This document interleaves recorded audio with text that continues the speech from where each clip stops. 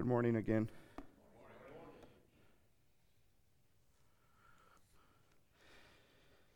Okay, for this second meeting, we are going to spend a little bit of time talking about justification and adoption. We'll explore what the meaning of those words are and how they apply to us and what difference they really make and how it's important for us to know those things so that not only we are convinced about the truth of our own salvation, but that we can effectively communicate these things with others. Coming in this morning, I was listening to Ravi Zacharias was on the radio as we were coming in, and he had shared a story about an incident that occurred on a television program several decades back, in which two lesbians had been invited to the program, and in the course of the program, they had not only openly shared that they were lesbians, but they had justified their behavior from Scripture. And several people in the audience apparently were Christians, and at least one of them stood up and commented that no, indeed, Scripture doesn't support that. It teaches the contrary. The point that Ravi was making in the story was that when the Christians were questioned as to where Scripture taught that the behavior was inconsistent with the teaching of Scripture and sinful, they could not point to a single passage of Scripture. Why is it important for us to understand and know what these words mean?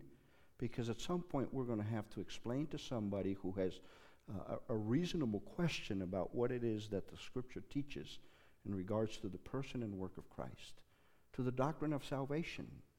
Every time you have a Mormon or a Jehovah's Witness come to your door, any times you engage in a conversation with somebody at work or in your neighborhood who's not a Christian and who questions, we ought to know how to articulate the doctrines of our faith and point to the Scriptures in defense of the arguments and positions that we're presenting. So this is part of the reason why we will cover these two very important truths as that the Scripture presents. But let's go ahead and open up in a quick word of prayer. Father, we thank you again for your precious truth. We thank you for giving us your word. Help us, Lord, commit ourselves daily to the study, not just the reading, but the study of your word. Allow us to be sensitive to the instruction of the Holy Spirit as we study, so that we may be able to not only solidify our own faith, grow in our maturity and in our walk with you, but be able to effectively represent you in a lost and dying world. I pray that you would speak to us this morning. We give you all the praise and glory, for it is in Christ's name that we pray. So the first word we're going to look at is the word justification. Justification. Justification is a legal term implying a clearing of one's name.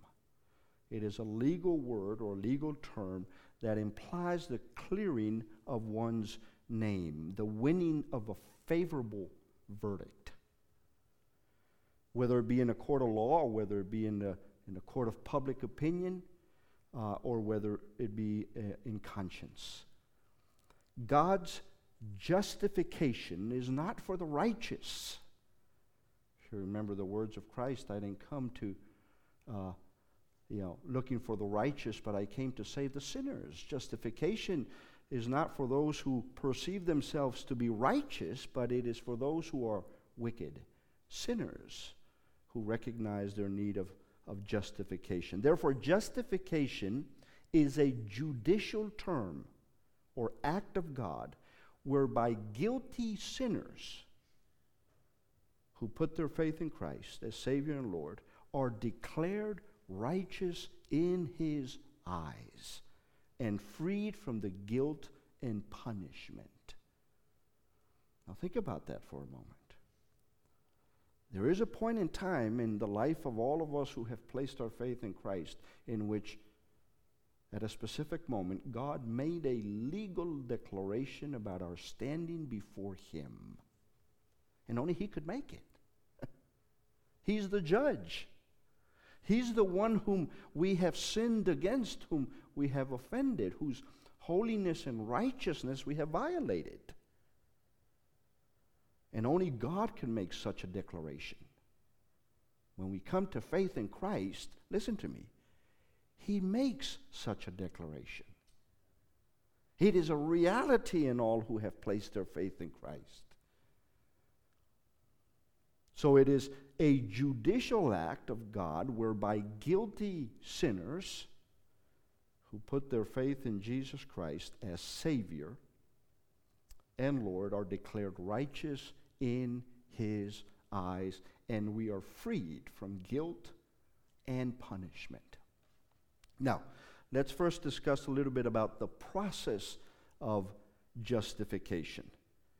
So the process of justification is simple enough to all who understand and appreciate God's love.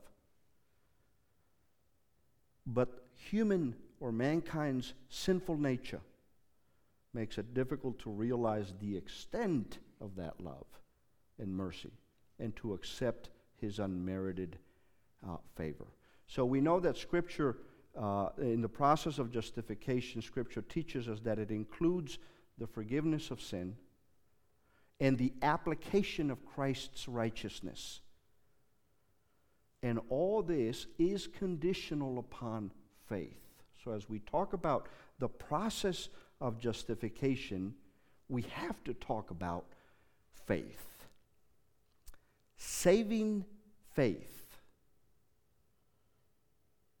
is both a condition for something we talked about this morning, regeneration, as it is a condition for justification. Without it, we will not experience, or neither one of those acts will be a reality for us.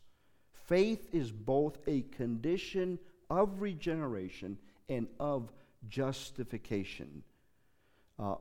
And you recall in Romans chapter 4 that Paul uses the life of Abraham as an illustration of justification by faith.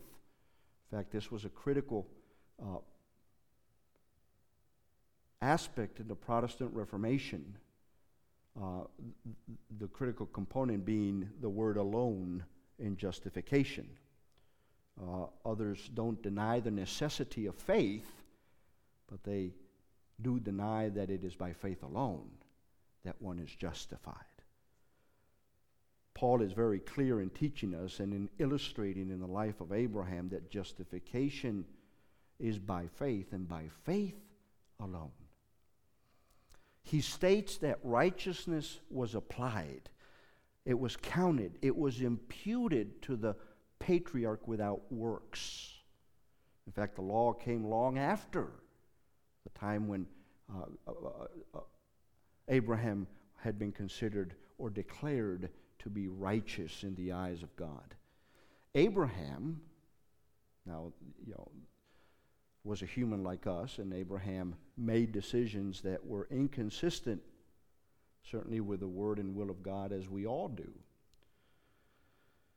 Abraham never truly questioned the promises of God. Now, he may have thought he could aid God in speeding up the fulfillment of some of those promises, but he never questioned the promises of God. As remote and seemingly as impossible as they may have seemed, he was fully convinced, the Scripture tells us, that whatever God promised, what? He would do. He would do. It is this kind of trust in God that the believer must have in order to be justified. One must be convinced. One must place his full trust and faith in the person of and the work of the Lord Jesus Christ. And again, as we mentioned this morning, apart from faith, it is virtually impossible to please Him. Another Now, there are many, another component is forgiveness. There are many passages in Scripture that declare God's willingness to forgive and remove the death penalty. Some of those passages include Psalm 130 or Micah chapter 7, Acts chapter 13, Romans chapter 8. We know that everybody has sinned. Paul was very clear about that when he says in Romans chapter 3 and verse 10 that there is none is righteous, not even one. All sin, listen to me, all sin offends God. All of them. There is no difference between sins. There are not some that are like some may make a difference between one sin and another. Some may call a particular sin a venial sin that doesn't cause you to lose justification, while on the other hand, the same group might teach that there is such a thing as a mortal sin, that if you commit that mortal sin, at that moment you lose your justification and you must once again regain it. All sin is offensive to God. There's no difference between the sin. All sin offends God. His whole nature is turned against all sin. Why? Because He's holy and righteous. It is God who justifies, and this is the next term that we're going to discuss here, the issue of imputation. It is God who justifies. People cannot justify themselves, though we try to do that. We justify our behavior, we justify our actions, we justify our way of thinking, but in reality, we are not justifying ourselves in terms of how God sees us. It is God who justifies. Only because of Christ's atoning death on the cross can God cleanse sinners and justify them completely. Listen to me. Isn't it marvelous that God, who intensely hates sin, loves the sinner so much? Isn't that something? That the very God who hates sin so much loves the sinner so much.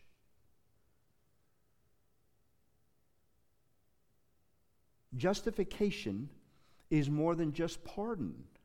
Some people think of justification as just being pardoned, but the Scriptures are very clear that justification is far more than pardon. Sinners, we, before coming to faith in Christ, desperately need to be released from their guilt to save them from the judgment of a holy and righteous God. The forgiveness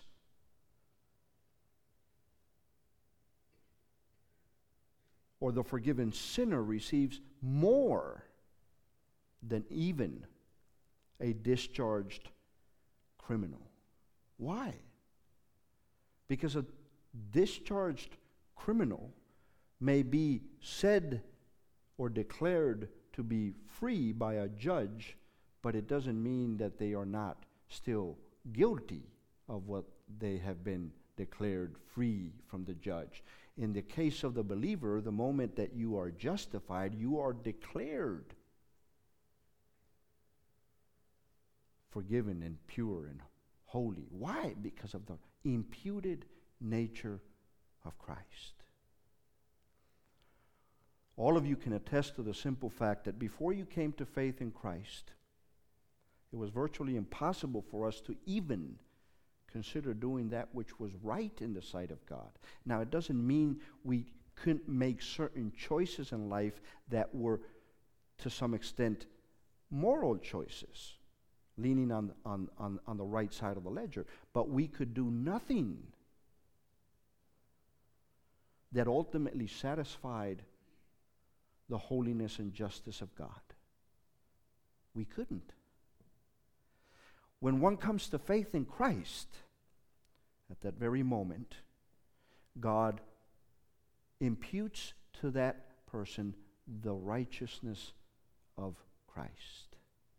And as we said this morning, as Peter says in his first epistle, we become partakers of the divine nature. For the first time, can a person now make the choice that is consistent with the Word and the will of God. Why? Because he has the righteousness of Christ, and he's a partaker of that divine nature. That is why I can experience victory over sin. That's why I can conquer. That's why I can reject and not fall into the traps of the devil, because now I have been set free in the sense that I have the righteous nature of Christ. You, if you're a believer in the Lord Jesus this morning, when God sees you, when God looks upon you, he sees the righteousness of Christ. There is not a single thing we will be able to say to God when we come before him other than the Christ of death, the death of Christ, the death of Christ on that cross, my receiving and appropriating that gift has caused you to declare me righteous in your own sight. By virtue of my acceptance of that gift, my appropriating of that gift, my sins have been forgiven. I am no longer guilty. There's nothing to punish me for. You hear me? Why? Punishment has already been suffered. Payment has already been made. When? When our sin was imputed to him. So when we come to faith in Christ, the righteousness of Christ is imputed to us. A great illustration of this principle is found in Paul's letter to Philemon. You remember Onesimus? Onesimus had been a slave of Philemon, and at some point he stole from Philemon and fled to the city of Rome. Now, what Philemon didn't realize is that he could flee from man, but he couldn't hide from God. And it was in Rome under the preaching of Peter that Onesimus came to faith. And when he came to faith, he realized that he needed to make things right with his master. He needed to go back to Philemon and correct the wrong that he had done.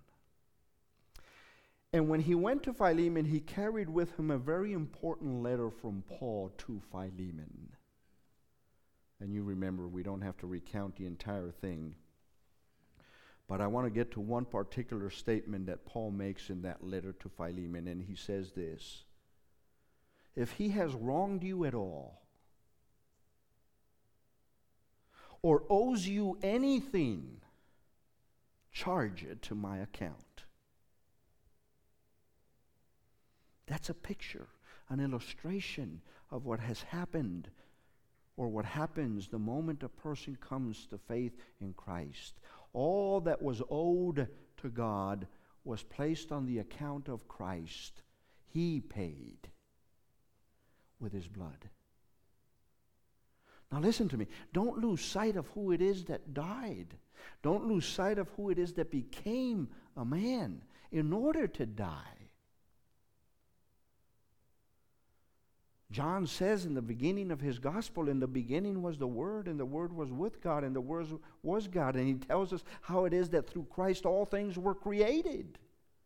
And how did he create? By virtue of speaking those things into existence. It is that same one who, John declares, became flesh, and he dwelt among us. Wow.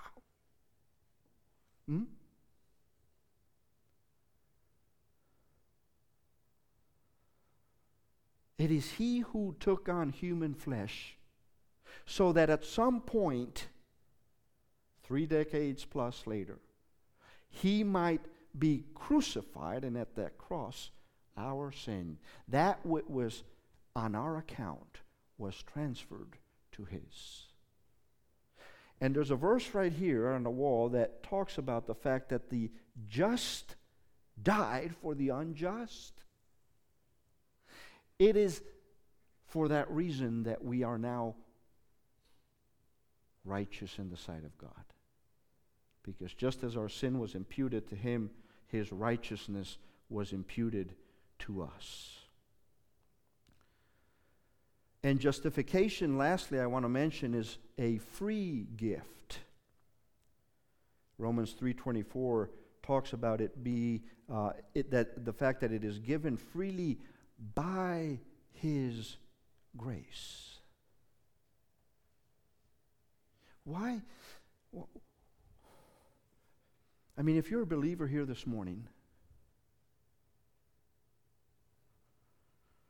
have you stopped and pondered on this question? Why did he save me? Did he have to? Why? Well, Scripture abundantly talks about the fact that he loves.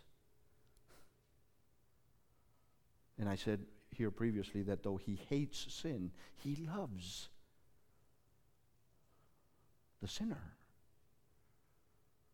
And look at the extreme to which he went in order to save you.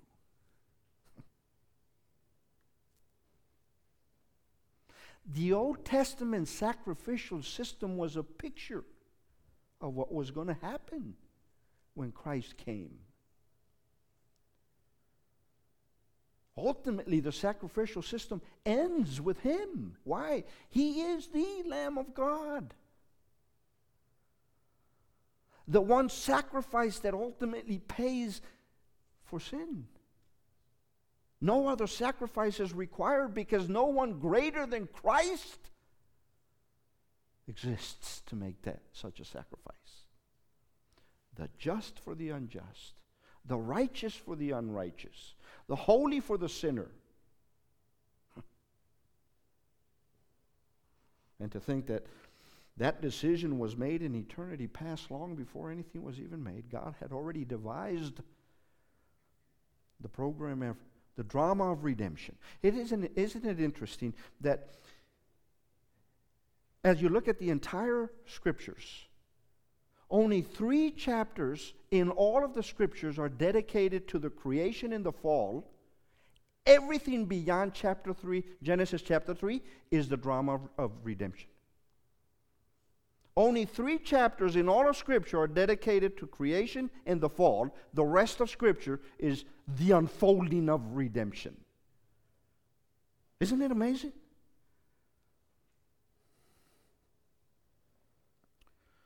Then let's talk about the marvels. I know I'm getting older. Because I know there's a screen back there, but I can't really make out what it says. There's a big white thing back there. I need to wear my glasses is what I need to do. The marvels of justification. God's justification means more than pardon. I said that. It provides salvation and security. And listen, among other things, it includes peace and joy and eternal glory.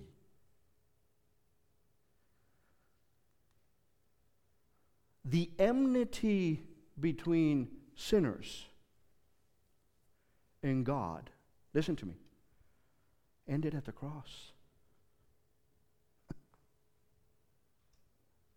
Your alienation to God ended at the cross, or ended the moment you trusted the one who died upon the cross and what that death represents or accomplishes for you. The moment sinners believe in Christ, they are justified and they have peace with God. Listen to me. And anything that a non-Christian will define as peace is not what Scripture defines as peace. We have peace with God and the peace of God.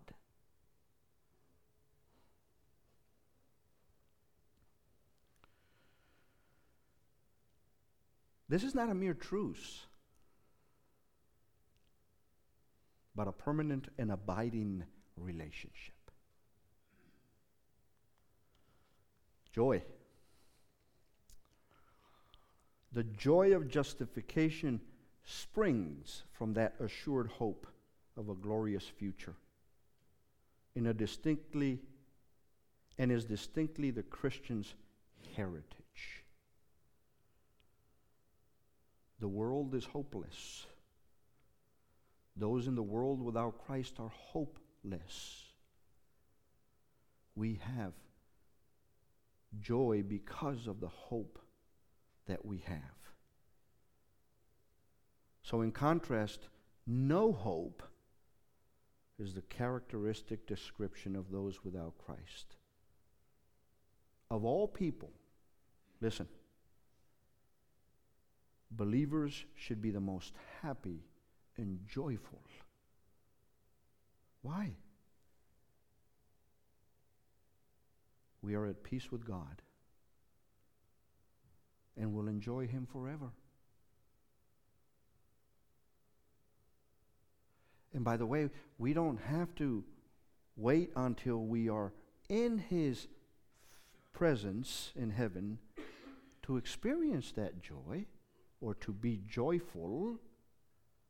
That starts the moment a person places his faith and trust in Christ. But in addition to that, well, before I go to the next one, Jesus says in John 16:33, "In the world you will have tribulation." By the way, in light of many of the things that we see happening in our country today, particularly the start of the persecution of people of faith, particularly Christians, would we agree that's well within, it has. Are we surprised? Or is it simply the working out of what Christ said would be a fact? In the world, listen, you will have tribulation. Last I knew, America was in the world. Have you already decided in your heart and mind what you will do when it comes to your doorstep? Are you of the remnant who will stand regardless of the cost? Or are you pretending to be a Christian and will fold the moment the heat gets turned up? I had a question come to me from my son-in-law.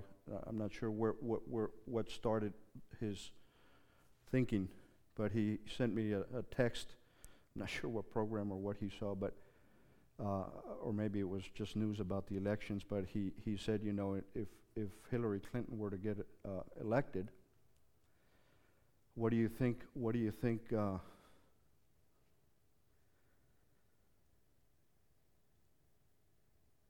How do you think the church will fare?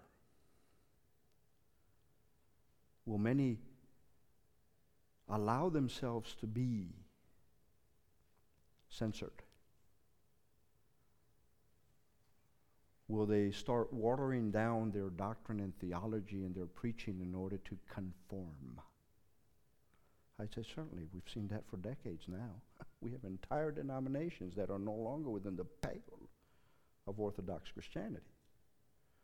And that's not going to stop. In fact, the Scripture is clear in letting us know that what will characterize the world, and that includes America in the end days, is apostasy. Which is what? In fact, Jude spends a lot of time talking about that. Sure.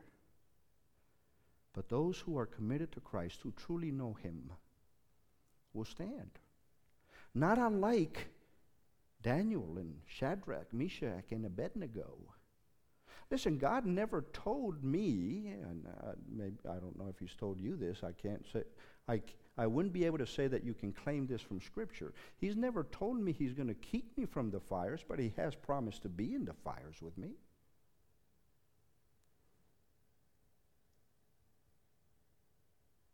But I can endure because I have peace with God, and that means far more than whatever the world might offer me. I have joy And then the last thing is, I have eternal glory. Christ in his farewell prayer asked the disciples, or asked that the disciples might be with him to be partakers of his glory in John chapter 17. Nothing can compare with the amazing grace of Jesus the Lord, who consented to allow people to share his glory.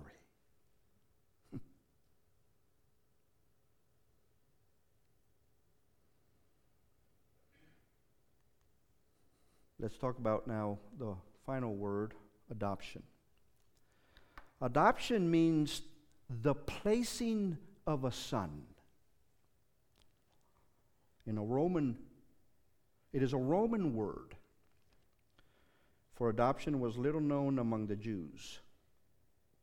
It means the taking voluntarily of a child of other parents to be one's own child, bestowing on him all the advantages of a child by birth.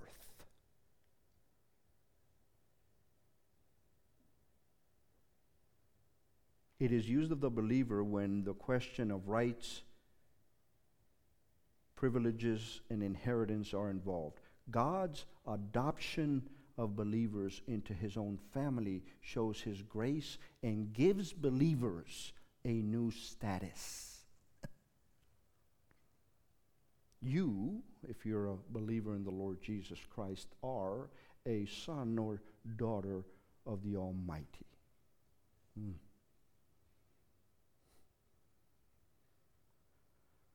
John tells us in the beginning of his gospel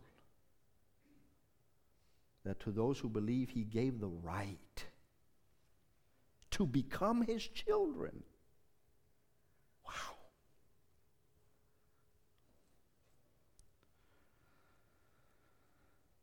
We're no longer slaves, but sons.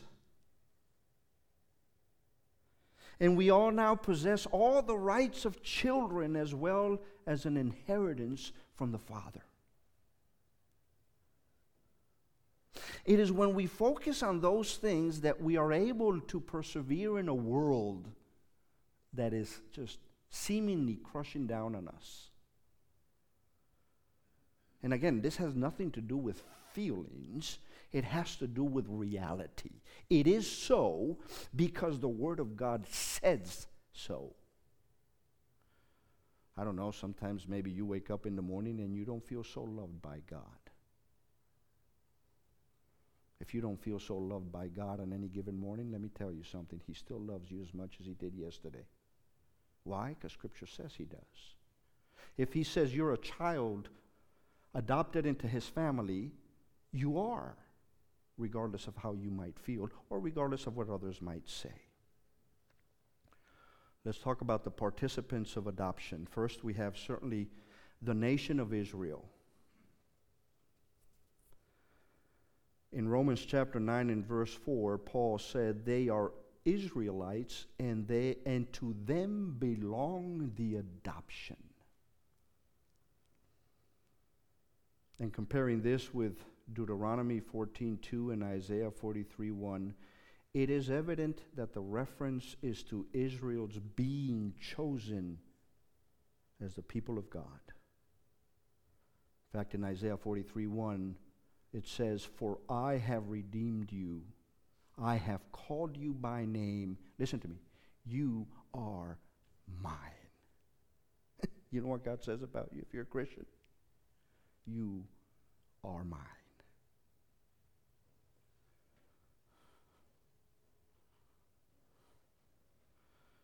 God's marvelous protecting and delivering power was exercised over Israel. You see that over and over in the Old Testament.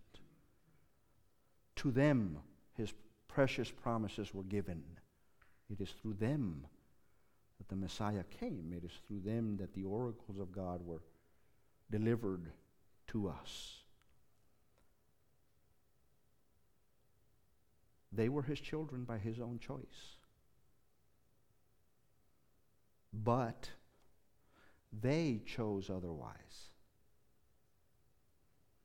They turned against God as their Father, completing their rejection and refusing the promised Redeemer, the very Son of God. Additionally, we have believers as participants of adoption. The loving heart of God still yearned for His people on whom He might shower the abundance of His grace. Thus, God, through the rejection of Christ, opens the door for the Gentiles. John 1:12 says again, and I mentioned it here previously, but to all who did receive Him. Implication is some didn't. Who were those who didn't? The chosen people of God. But to those who did, we did. Who believed in His name, He gave the right to become children of God.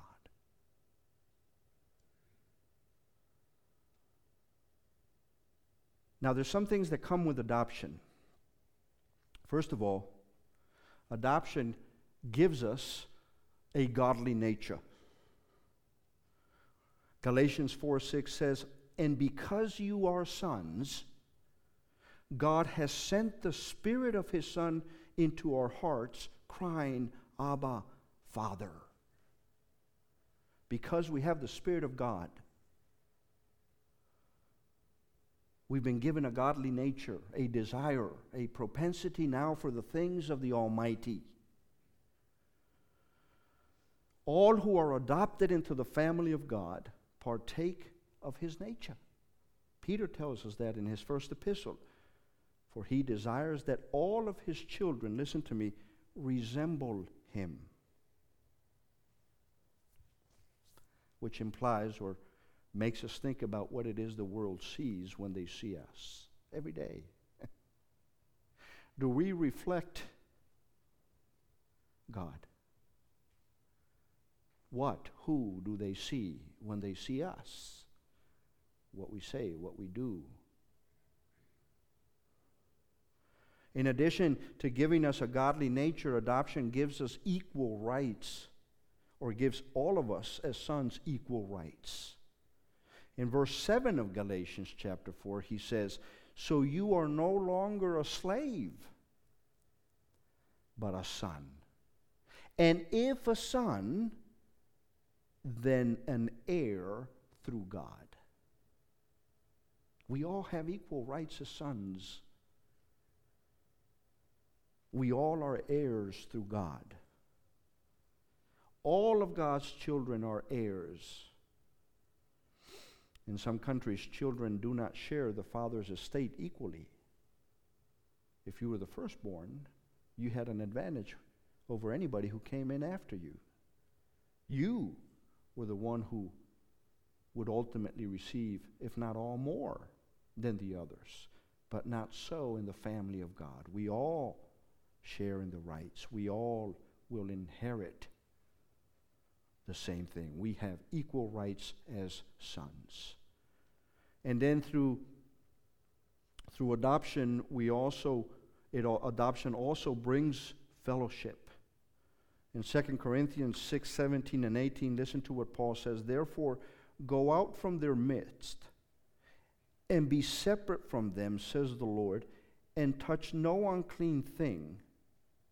Then I will welcome you, and I will be a father to you, and you shall be sons and daughters to me, says the Lord Almighty.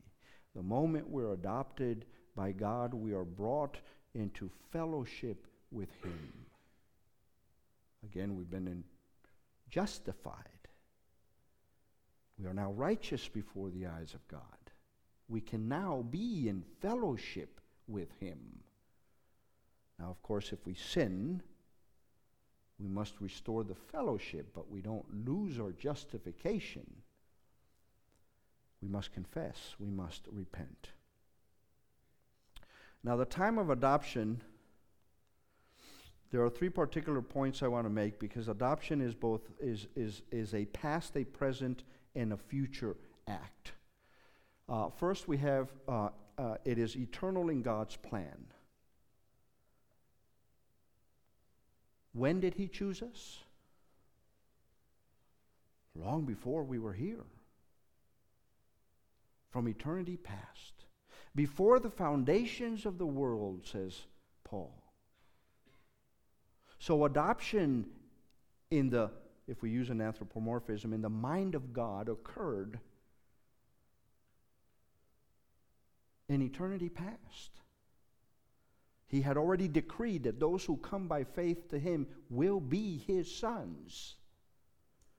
It is received when one believes. So we have the past and eternity, eternal in God's plan. We have the present when received when one believes. The actual act of adoption cannot take place until a person is regenerated or born again. So that's the present time of adoption. And then we have the future, which will be completed at the Lord's return. The full revelation of a believer's status as a son of God is reserved for a future day, according to Paul in Ephesians chapter 1. And then finally, let's consider the results of adoption. First of all, we are no longer under tutors or bondage. But now, Paul says in Galatians chapter 3, verse 25, but now that faith has come, we are no longer under a guardian. We are full-fledged, grown sons of God. That Greek word translated guardian means a trusted slave who cared for a child until he was 12. So he was kept from physical and moral evil and accompanied him constantly, the guardian did of the child. He gave him commands and he gave him prohibitions and limited his freedom. All of this is done to train the child for adult responsibilities. Thus, the law was meant to lead people to Christ. And then, because we are now sons of God, but now we are sons of God, so we are no longer tutors under bondage, but we are now sons of God. And he says in Romans 8:17, and if children, then heirs, heirs of God, and fellow heirs with Christ. We have been, by faith, born again. We have been justified. We have been adopted into the family of God. All of those things are true only for those who have placed their faith in Him. If you haven't, then none of those things are true of you. For them to become true of you, you must believe. You must believe in your heart and confess with your mouth. Let's close. Father, we thank you for the many blessings that we have in Christ. We thank you that He came. We thank you that He took on human flesh for the sole purpose of dying on the cross so that we might experience regeneration, justification, and adoption, among other things. We are blessed because we are at peace and joy, and we share in the eternal glory of Christ. May we shine as light, and may we be the preservatives as salt, communicating the truth of Christ with love. We give you praise and glory, for it is in the name of Christ that we pray. Amen.